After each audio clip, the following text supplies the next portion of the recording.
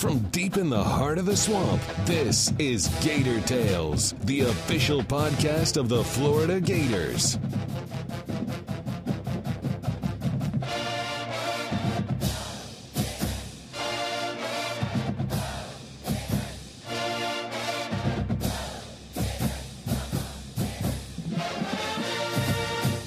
Welcome to Gator Tales. I'm your host, Adam Schick. As it does each and every year, March Madness provided plenty of surprises in its opening weekend, with some of the biggest headlines generated by early exits from Titans like Duke, Louisville, and reigning champ Villanova.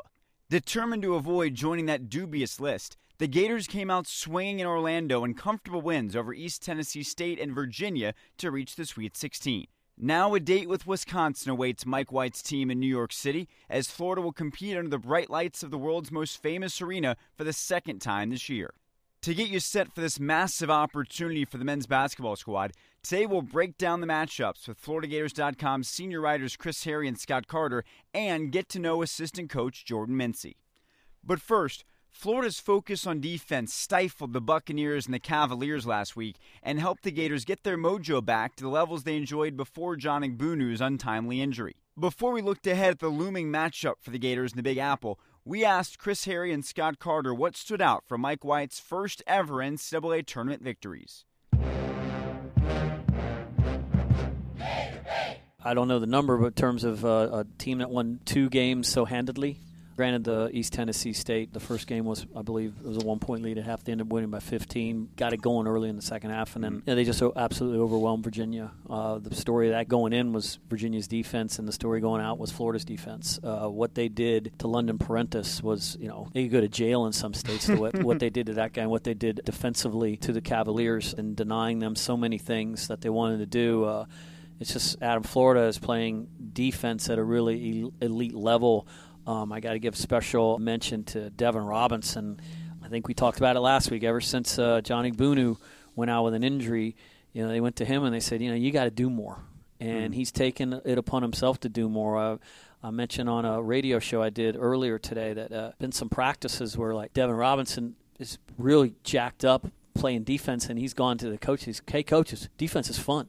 So it's almost like he's discovered that a little bit, and in discovering that, he's also discovered his ceiling starting to move up a little bit. I mean, his offense has improved coming off that defense, and I mean, when you're 6'8", 6'9", what he is, and has that reach and that verticality and what have you, you can be a problem. But I mentioned him, but on the perimeter.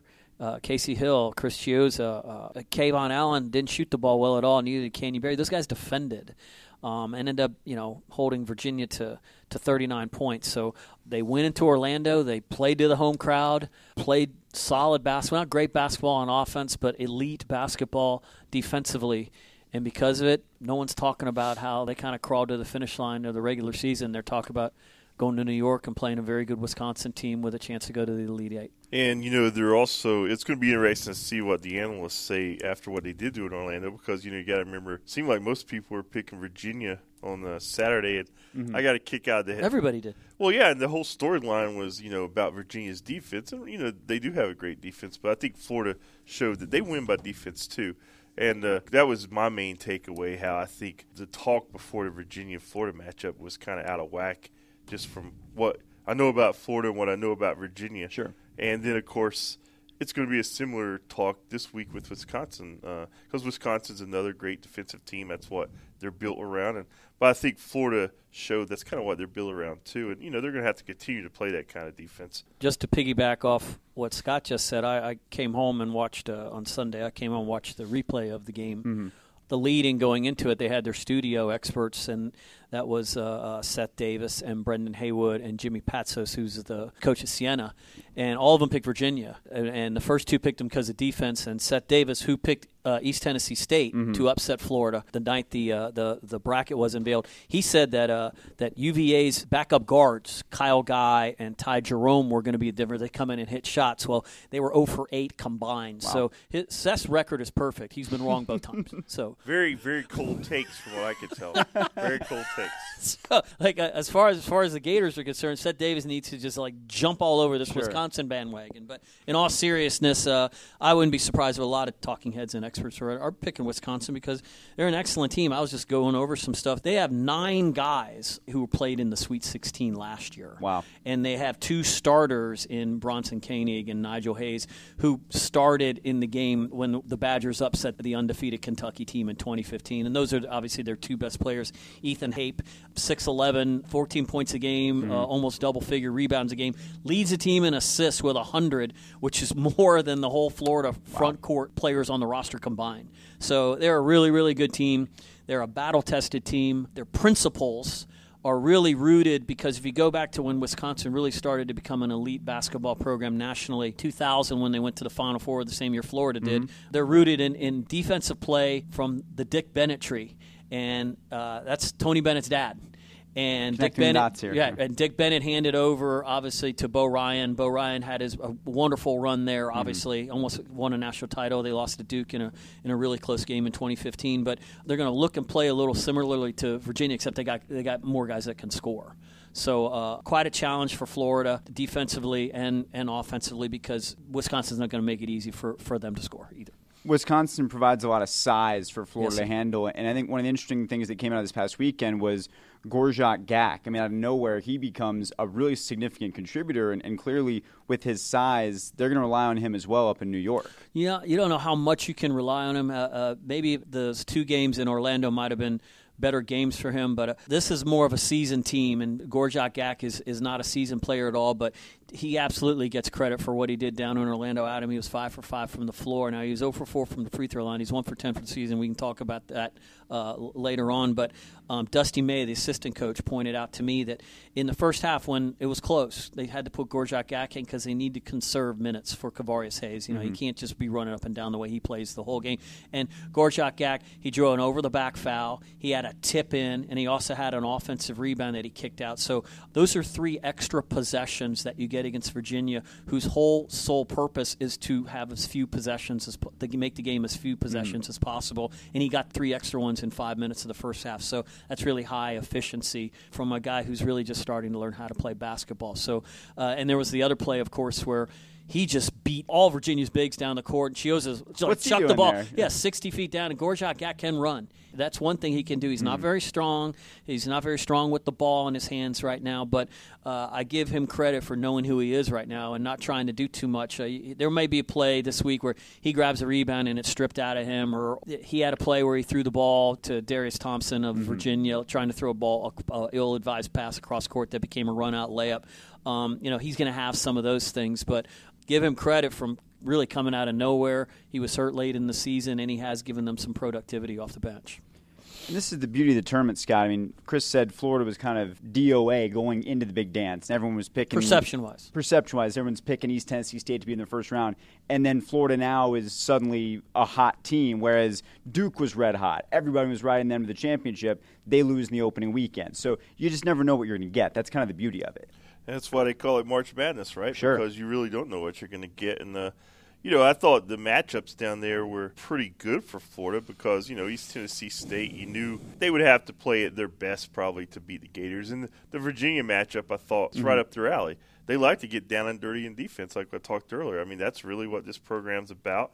And I was impressed mostly by the way they handled the stage because, another storyline going into that was how little experience not only the players had in the NCAA tournament, but the coaching staff. Everybody. Yeah, I mean, it was a brand new experience for all of them. But, from being there, from being around the players and talking to them, I mean, it was obviously kind of business as usual after the ball went up against East Tennessee State.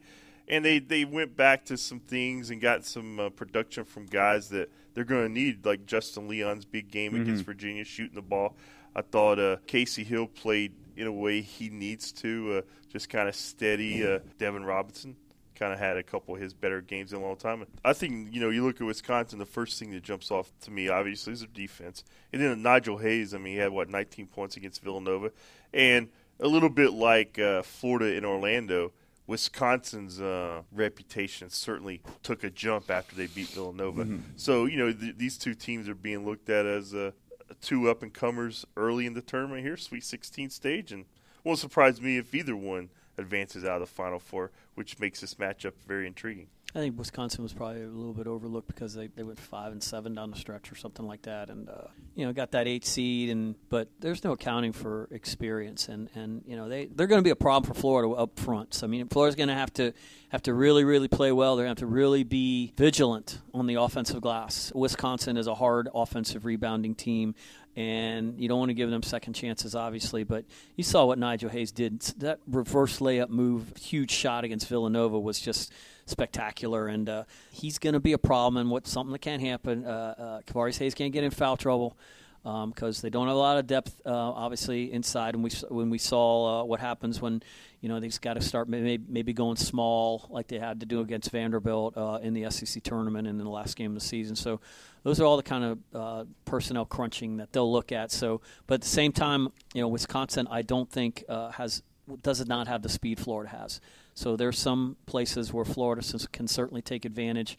And another thing that jumps out at me, Adam, I mean, Kevon Allen and Canyon Barry are the leading scorers on the basketball team. And they didn't do a whole lot offensively in the weekend, and Florida won easily. Imagine if those guys can get it going a little bit and maybe even contribute at 70% of their productivity versus, I would say, around 20 or 30% of what it was. But I do give both of those guys credit because they guarded. Kevon Allen in the first game had, I believe, 4 assists and no turnovers, and he could not make a shot. I think he was 1 of 9 from 3. But the coaches still want him to shoot. His teammates still want him to shoot. And both of those guys were ecstatic in the locker room afterwards. So where they, offensively, it wasn't their night, but for the team, it was their night. And those guys were as happy as anybody for guys like Justin Leon and Chris Chiozza and Devin Robinson, who were terrific down there in Orlando. Looking at the regional as a whole, if Florida gets by Wisconsin, it's either Baylor or, ironically enough, South Carolina, who could be looming. So looking ahead to a potential matchup. Am I allowed to do that? You're allowed to do that. Okay. You're allowed to do it. Looking ahead to that, can you just give us a quick primer on those two potential matchups? Well, I just think of Baylor, and I think of size and athleticism. And again, they're a fantastic rebounding team. I think I read somewhere where they're the number 1 offensive rebounding team in the country. So, South Carolina, the Gators know them very, very well. Frank Martin, what a fabulous job South Carolina did in scoring 23 points in the first half and then getting 65 in the second half. 65 points in the second half against Duke. In South Carolina's win over Florida, they beat them 57-53, I believe the final score was. So just outscoring that Duke team with all those guys, all that length, all that athleticism, all that future NBA talent. Well, I think that might be the most impressive performance of the tournament so I far. I agree with you 100%. Yeah. Performance. And one other thing on this Florida-Wisconsin matchup, another storyline that we haven't touched on, these two coaches in this matchup, Mike White and Greg Gard, both in the second year, similar circumstances, trying to make their name themselves after coaches who are become kind of iconic in the program's history. And I just had to laugh at this headline, in the Madison State Journal, critics owe Greg Gard an apology because they were very rough on him down the stretch. Yeah. Right. And I got to thinking, kind of along the same lines after the SEC tournament and that late loss to Vanderbilt, people were like, questioning White, is this the right guy? I've always thought it was the right guy. I think it's just funny how things kind of get out of whack. I think if I recall, everyone thought they were going to go after Tony Bennett after Bo Ryan stepped down, and obviously that didn't happen. And he wasn't a sexy hire, just promoting from within, but he's obviously done a really, really good job. While we remain laser focused on basketball, spring football is going on in the background, and I think, Scott, Jim McElwain is actually more interested in talking about basketball than he was about football at his latest media availability. Yeah, he really was. Earlier this week, his chance to meet with the media to kind of update folks on the way spring practice is going as they enter week 3. And he's a big basketball fan, has always stated that since he got here. He used to play basketball in high school, obviously. Didn't know that. So he'll be watching those games this weekend from New York as he takes care of spring practice down here. But, Adam, there was a lot of talk about a lot of different players this week with McElwain. I'll just kind of run down the list like I wrote for the website. There was so much. I just kind of gave a lot of nuggets. We'll start with the quarterbacks, obviously. Felipe Franks and Kyle Trask, in his view, they both executed at a very high level in a situational drills practice on Saturday. And what that means is, stuff like 2-minute warning, just doing things that they're obviously are critical in games. he thought they both showed signs of really handling those assignments very well. And they'll have a closer look this weekend when they hold their first scrimmage of camp. So that was the first thing. He also said the running backs and probably the receiver groups were the two most competitive from what he's seen so far in camp. And the offensive line, he kind of praised that group. Says new offensive line coach Brad Davis has really kind of implemented a new mentality there, a sense of urgency, and it shows. I thought one of the more telling points was, the old storyline about how the defense has always been ahead of the offense here in recent years. He kind of said basically, the offensive players, they're kind of playing with a chip on their shoulder right now because they're basically tired of hearing that talk. Right. It's enough. Yeah, I mean, it's a couple of generation of Gator football players have heard that talk if you're on offense. But I think, we've spoken at different times on this show about how I think some of the parts there on offense, they've come together. And, now it's going to be the matter of those two young quarterbacks and see where they're at.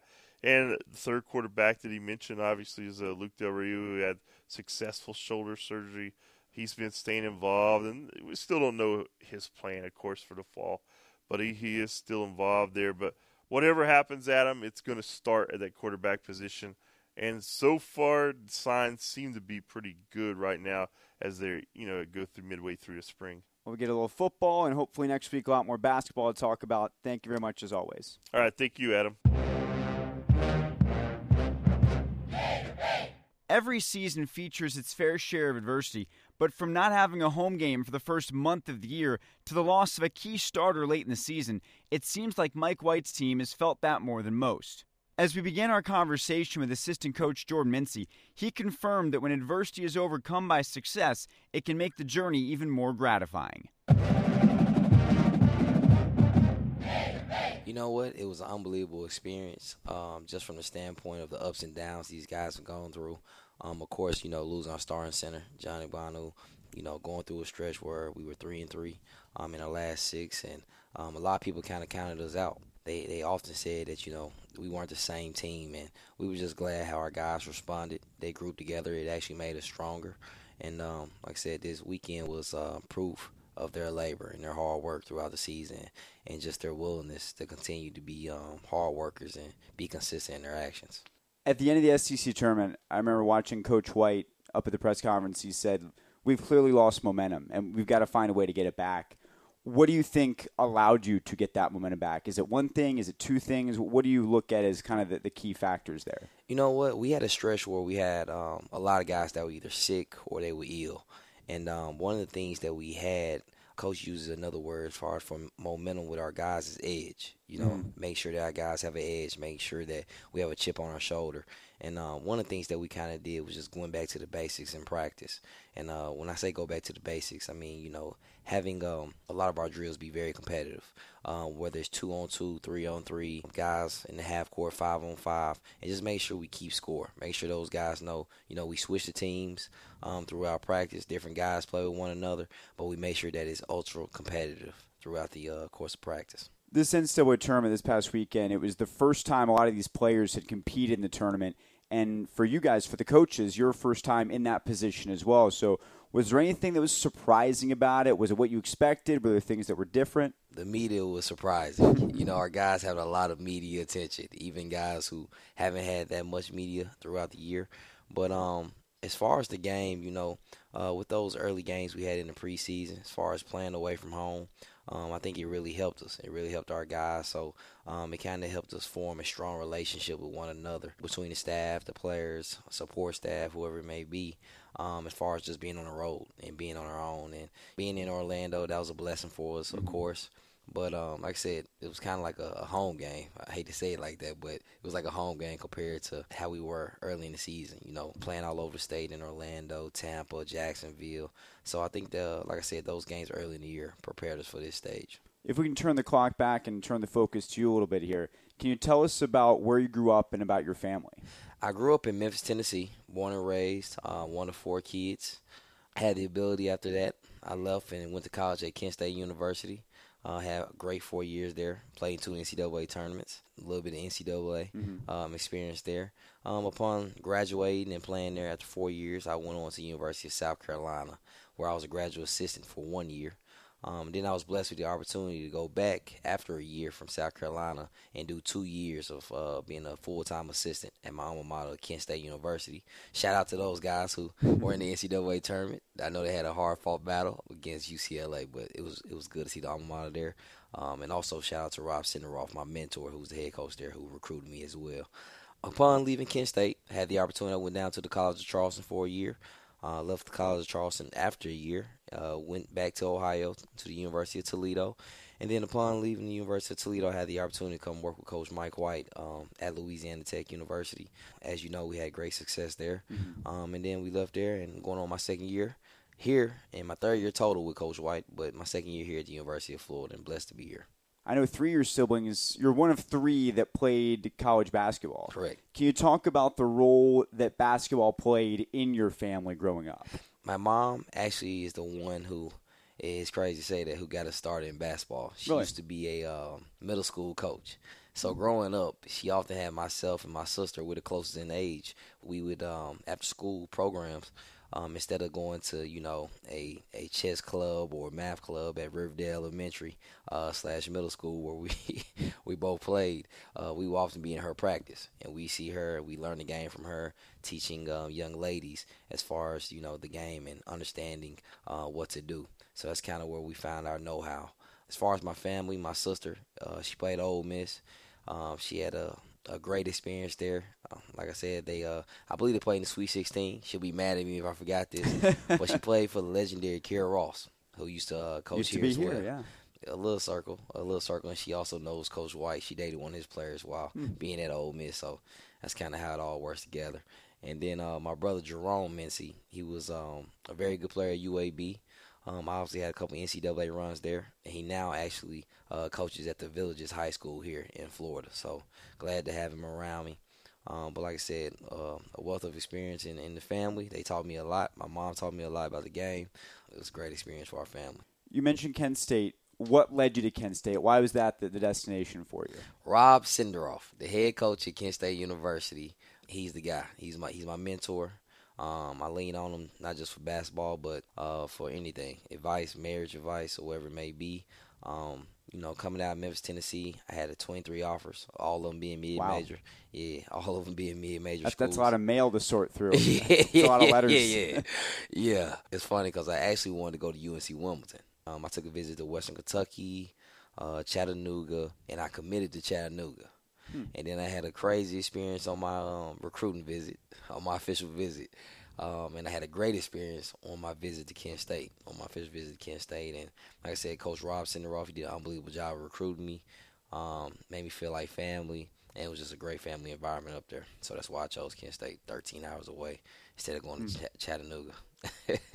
What was the crazy incident that happened on your recruiting trip? Can you tell us about that? Yeah, so this is why I'm very selective with our guys when it comes to official visits and make sure I know everything that they do. I was playing a video game. I remember it was March Madness, probably one of the few years. I was playing with the Cincinnati Bearcats and the North Carolina Tar Heels versus one of the guys, a guy by the name of Jason Heron, who was really close to me. Of course, I was committed to him. I had just come back from my Kent State visit. And, I was kind of torn in a rock and a hard place as far as where to go and what school to choose. My girlfriend at the time, who was in high school, she was going to Chat. And Chat was closer to home. My mom and my parents could see me play. And I liked the environment there. So on my visit, I was playing video games. Back to that story. I know it was a long story. But at the time, I was 17, 18 years old. And, at that time, you're gullible. You're young. You laugh at everything. Sure. So one of his friends or one of his roommates that attended Chattanooga came in, and at the time I didn't know that, he was intoxicated. And he had said something, and I guess it wasn't meant to be funny, but I laughed at it. I started to laugh. And as I started to laugh, the guy pulled a gun on me and put a gun to my head. And he's like, "What you laughing at, dude?" And you weren't laughing at that point. I wasn't laughing. Yeah, I was stone cold. And I remember my friend at the time said, hey, man, this dude's a recruit, man. What you doing? He's like, "Oh, my bad, man. Ha, ha, ha, you cool." And I was like, you know what? That was a sign I needed from God to tell me I don't need to go here. Wow. So that's the ultimate sign. It can't get much more obvious than that, I guess. Yeah. So I went back to my parents' hotel room, 2:30 in the morning. I called Rob Sinderoff, who's in the airport. he was on his way to Baltimore to actually sign another point guard. He was like, you sure you coming? He's like, I thought you were going to Chattanooga. I was like, no, man. God showed me a sign, so I'm coming. Wow. So, okay. So you get to Kent State, and you talked about already what a big influence your coach was on you. In what ways was he so influential? And even today, how does he continue to shape your philosophy? Well, when I was there, he was the head assistant. I played for the guy Jim Christian, who's the head coach at Boston College now.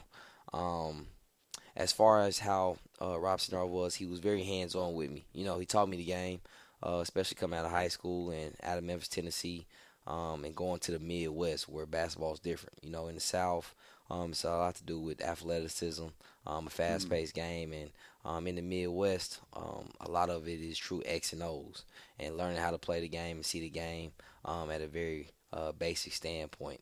So the thing that I would say he did for me the most was just teaching me the game, being patient with me, giving me a true understanding of what basketball truly is. Most players don't finish college and immediately say that they want to go be a coach. So what was your plan right after school, and when did coaching come into the picture?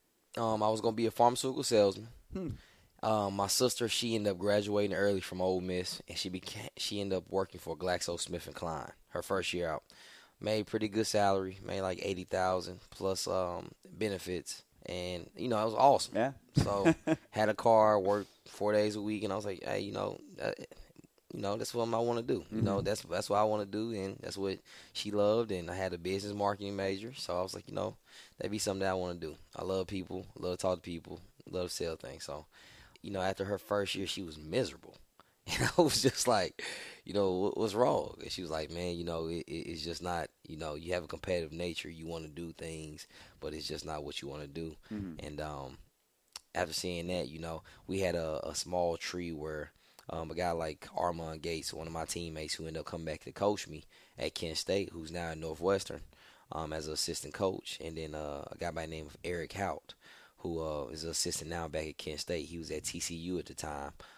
Both those guys were, kind of paved the way as far as going through the same steps. They were both GAs for Darren Horn. They said, you know what, Jordan, you think you'd be a pretty good assistant coach? Maybe you should do the same thing. And after my junior year, we had a lot of success. And Coach Senderoff, he called me in his office. He said, I think you should follow in Eric Hout and Armand Gates' footsteps and become a GA and go down the coaching route. And, I put some thought to it, and it was a short answer, of course. I said, okay, I'll do it.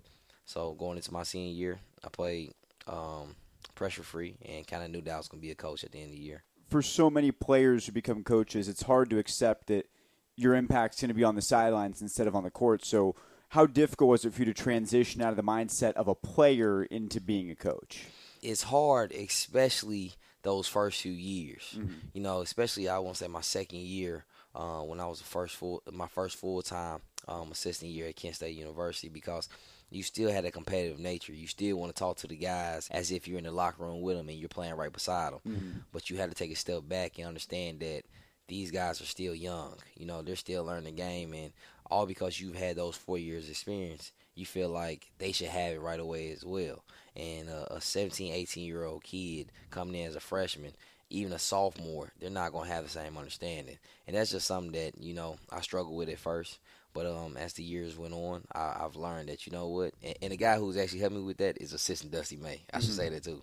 He's like, look, at the end of the day, when you get mad at these guys, you have to understand they're still learning and they're still kids. They don't have an understanding of life. So you always have to be patient with them. At what point did you get connected with Mike White, and how did that relationship come together? So when I was at Toledo, I got a call. I was at a seafood company downtown with my wife. And, not that you remember it or anything like that. Yeah, it was 7:43. Yeah, I remember the exact time.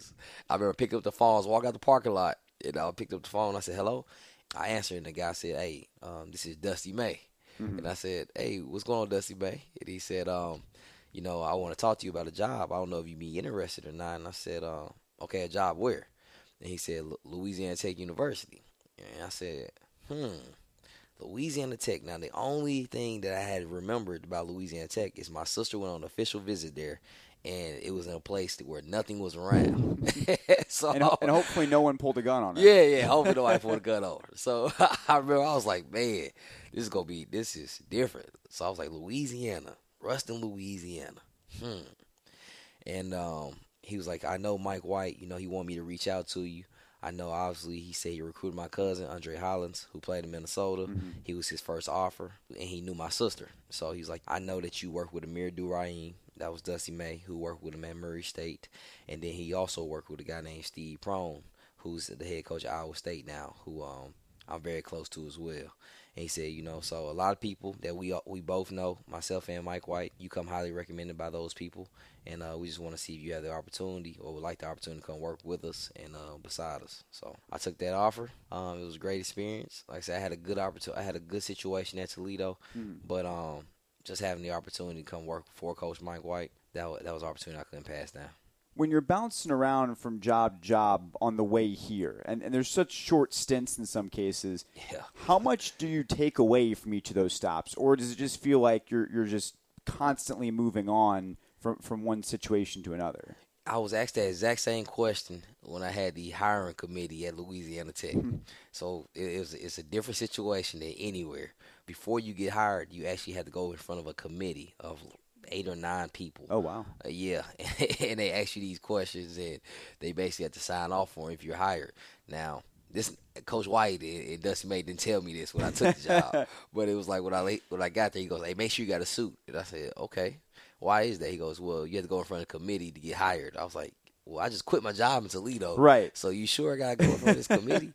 This would have been good to know before I quit the job. Before. Yeah. He's like, man, no. And he goes, no one's ever been turned down. You'll be fine. I'm like, okay, it sounds good. But the thing, like I said, back to your question, just to answer it, bouncing around from those different places and being with different coaches, it was good for me from the standpoint that all of the guys that I work for, they've had a lot of similarities, but they've had a lot of things that have been different about their coaching style and philosophies as well. Working for, obviously guys like Rob Cinderov, Gino Ford, guys I played with, I've known that Kent State system that's been successful throughout the years, and it's proven to be successful. But being able to venture off from that and branch off and learn styles like working under Doug Wojcik, who coached at Michigan State for Tom Izzo for a couple of years. He was his associate head coach, just learning their defensive philosophies and understanding gap help and principles and understanding, the time and that they put in the scouts, understanding the breakdown to a T as far as what our guys need to know. And then moving on to there, going to Toledo and working for a guy, Ty Kowalczyk, who's an unbelievable offensive-minded coach. I think, in his years of being there, he's ranked anywhere from top 50 to top 25 each year as far as a scoring offense in the country. And like I said, he was a long-time assistant of Tom Crean, who was recently let go at Indiana. But in those times at Marquette with Dwayne Wade to the world, he was the guy who was running the offense. So it was good to have that kind of a mix. And then, like I said, going with Coach White, who has a good mixture of both. A fast-paced offense, gives guys a lot of freedom. But then at the same time, fast-paced defense as well. That's very aggressive. It gets after guys. It turns people over. So, like I said, it's been a good mixture.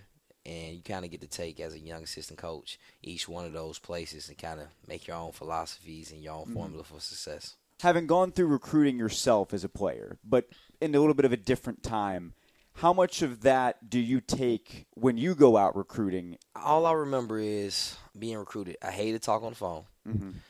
At first it was really exciting. When you're young, man, those first few calls, hey, Mom, I got this offer today. Hey, Mom, I got this offer. But then at a point in time, it gets tiring. And you get tired of talking to the coaches. Mm-hmm. The conversation, especially if they just talk about basketball, you start to have a sort of disconnect. And one of the things that kind of helped me as far as recruiting was somebody who wanted to get to know me and get to know my family. And that's one of the things that Rob Cinderov did for me. That's why we're so close is, he said, hey, how's your mom? How's your sister doing? I know your sister had a game tonight. And those are things that, I didn't tell him, but necessarily he researched or he looked online or he would call around and ask. Those were things that I try to do and implement in my style as far as getting to know these kids on a personal level not just talking about basketball, and also giving them their freedom as well. Like I joke, hey, look, I'm not gonna blow your phone up all the time. Mm-hmm. So when I call you, don't treat me like somebody that you're trying to ignore. Right. And they laugh. And I say, "What you say, Coach?" I'm like, "Yeah, like if it's that girl you trying to date, and you don't want to answer, don't just forward me." And they be like, "Dog, Coach, you cool." So I have a good feel for guys as far as their time, man, and if they want to talk on the phone, if they don't. So I just, like I said, just try to build a good relationship with those guys. What's an average day in the life like in this job? Because I think people have a sense of how overwhelming this is, and just from your response there, I'm assuming it's quite a doozy. But how would you describe to someone an average day as an assistant at a program like this? My wife, when she first got with me, I didn't do such a great job of explaining, the hours I was putting in. Sure. And I remember didn't want to scare her away. Yeah, didn't want to scare her away. So she would often say, "What are you doing? Like, where are you at? What's going on?" I'm like, "What do you mean? I'm working." She's like, "You're not working." I'm like, "I am working. I'm serious. Like, I'm still working." And she's like, "Whatever." So the best way I described to her, and I started to show her, was this job is a 24/7 day-a-week job. And I say that to say this. You come into work, whether it's this time of the year, you're working on the scout. Mm-hmm. So you're going through the scout, you're breaking down, getting the information, you're watching film. You're trying to watch anywhere between 5 to 7 games, and you're trying to put a game plan together. You meet with the head coach, and then you guys compare and contrast thoughts. You go over what's the best way to attack this game plan with those guys, and then bring the whole staff in. And now you have an hour to 2-hour practice and a recruiting meeting on a daily basis. And you go basically through, okay, guys, this is what we feel like we need to do in practice. These are the areas in which we need to hit. Mm-hmm. And then you also say, okay, now we'll break off from that, and let's go into recruiting. What are the areas in which our roster we need to improve? Who's making traction with certain guys, and what's going on, and where can other assistants help other assistants in different areas as far as recruiting? Do you know any information about this guy, or do you know any information about that coach or whoever it may be? And then upon that, you go out. You probably have an hour in between to kind of, get yourself together, maybe go get a lunch run or whatever it may be. And then you're in practice. Practice anywhere from an hour and a half, 2 hours. You're watching film anywhere from 15 to 30 minutes before practice. And then upon getting out of practice, guys want to put up shots. Right. So now you got, a guy like Kayvon Allen or Chris Chio saying, "Hey, Coach, you mind putting up some shots with me? Or can I work on that move you were talking about during the game that I messed up on?" So now that's 15, 20 minutes. You get done, you go upstairs, and now it's time for recruiting calls. And you and the thing that I'm trying to do a better job of is making calls on my way home. Mm-hmm. So that when I walk through the door, my wife knows, like, hey, I'm off the phone. Mm-hmm. But, I mean, my wife, like I said, we'll be sitting there watching a movie, or I'll be watching the game, or looking at my computer doing a scout, and it's 10:30, 11:30 at night, and hey, you guys calling me saying, "Hey, man, I got to talk to you." Mm-hmm. And I'm saying, "Hey, what's going on?" He's like, "Well, this is the schedule. I'm trying to get this kid on my team," just different scenarios. And, I mean, like I said, anywhere from 11:30 to 1 a.m., my phone's continuously ringing.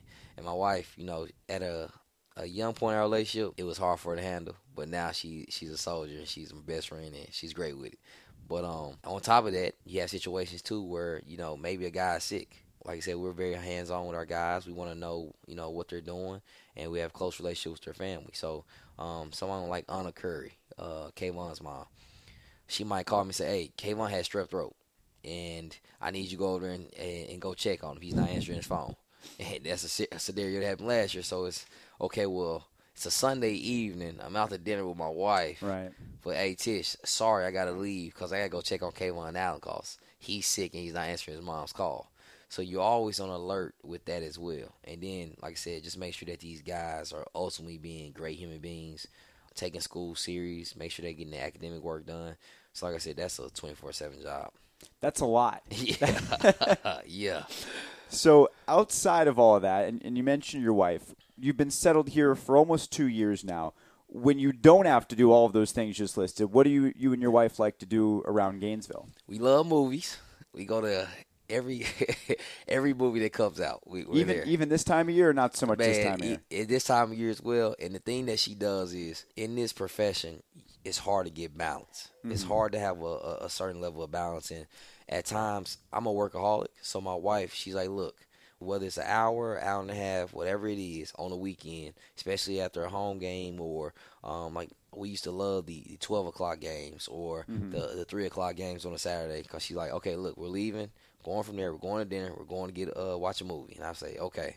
And she's like, just get away from it, depressed, and then you can get back into your scout or recruit the next day. So for free time, we love to shop. I try to keep her from shopping because she spends a lot of money when it comes to shopping.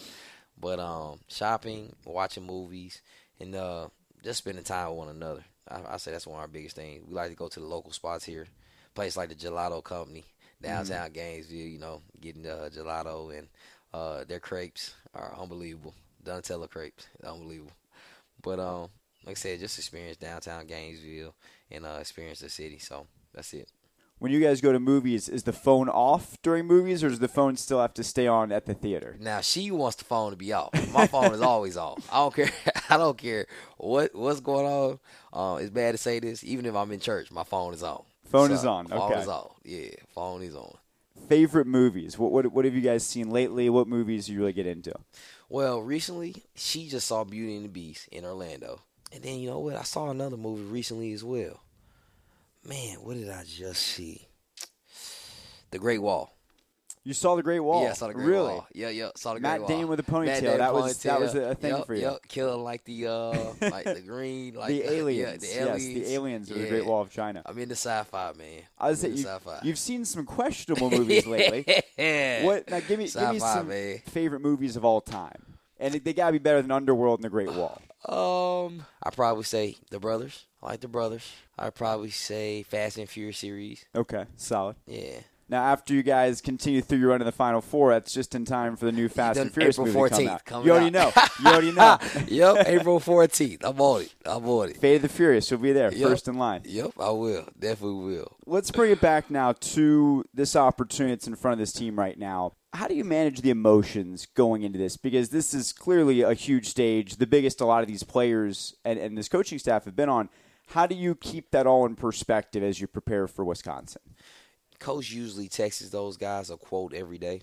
And the thing that you do, I think that Coach does a great job of it, is just simplifying every distraction. He says, limit the noise, whether it's, and the noise consists of a variety of things, whether it's mom and dad, AAU coaches, the media, anything, females, whatever it may be. That's a distraction or that's the noise. He says, the only thing that you need to be worried about is your teammates and the staff. So I think that's the thing, and like I said, our schedule early in the year, playing at Madison Square Garden. Sure. Those guys playing Duke. That's an NCAA tournament type game and feel. So giving those guys that experience earlier this year, I think has helped them now at this late stage. And like I said, our guys are really good with that as well as far as limiting the noise themselves. A lot of them are very quiet. Kayvon Allen. It's like pulling teeth when you want to talk to him or interview him. So I think he does a great job of eliminating the noise himself by just not talking. But like I said, Devin Robinson, he's a versatile and very outgoing personality. So guys like that, we kind of worry about limiting the noise. But like I said, we've been proud of him because he's been one of the main people, himself, Casey Hill, as far as leading the charge and limiting the noise and make sure we limit distractions. How big a deal is it that you guys played at MSG, you experienced those bright lights and everything that comes with the world's most famous arena? Is that overstated or is that significant in your mind? Man, it's significant in our minds just from the standpoint that Madison Square Garden is such a large stage. It's an unbelievable arena. The O Dome actually reminds me of the lighting setting. Sure, on the court. On the court reminds me of MSG and, just the history and our guys being able to play on that stage and early in the year and play against such a, like I said, a respected opponent in Duke University. I mean, it was unbelievable for our guys. And like I said, it was it's great for them, just getting them prepared and knowing that, even though it is a historical place to play, you've already been there and you've been successful to a certain point. You didn't get the win, obviously, but at the same time, you were very competitive, and hopefully we have different results this time. Last thing for you, I know you're not doing the scout for Wisconsin, but certainly you guys are all very involved in the preparation. So what can you tell us about that matchup, and what are the keys to success? You know what? Defensively, they're very similar to Virginia. They're very sound. They teach the same methods as far as how to guard. They want to force you to shoot hard twos, very physical defensively. The one thing that we will say that is very unique with Wisconsin is they have two really good scoring bigs, Nigel Hayes, Ethan Happ, and then also a great scoring point guard in Bronson Cohen. He shoots the ball extremely well. They're very versatile, and they're very sound. One of the things that we know our guys are looking forward to is trying to see if we can speed those guys up a little bit. Also making sure that we do a great job with shot selection. You know, teams that kind of make you guard the entire shot clock, the Vanderbilts of the world, the Virginias of the world, you know, we think we're prepared for that with them and their offense. We know they like to move the ball around. They don't make mistakes. And it's going to be a game where we might be on defense the entire shot clock. So we want to make sure we do smart, sound decisions. We're very solid offensively. We take care of the basketball, limit our turnovers to a smallest amount as possible. And then defensively, try to speed them up, but stay in our gaps. Don't do anything as far as being out of rotations, and make sure we do a great job of post defense, and make sure also with ball screen defense, and we do a great job with Bronson Cohen coming off those ball screens. Well, Jordan, we know this is a really exciting time for you and for this entire staff and program, so we thank you for spending some time with us. Greatly appreciate it. Thank you. And that's going to do it for this week's show. If you haven't already done so, make sure to subscribe to Gator Tales in the podcast app of your choice, and please leave a review to help us continue to grow. Follow the Gators as they continue down the path to the Final Four on Friday night just after 10 when they take on Wisconsin on TBS and the Gator IMG Sports Network. We'll be back with an all-new episode next week, and we hope it's a Final Four preview. Until then, I'm Adam Schick, and I'll see you at MSG.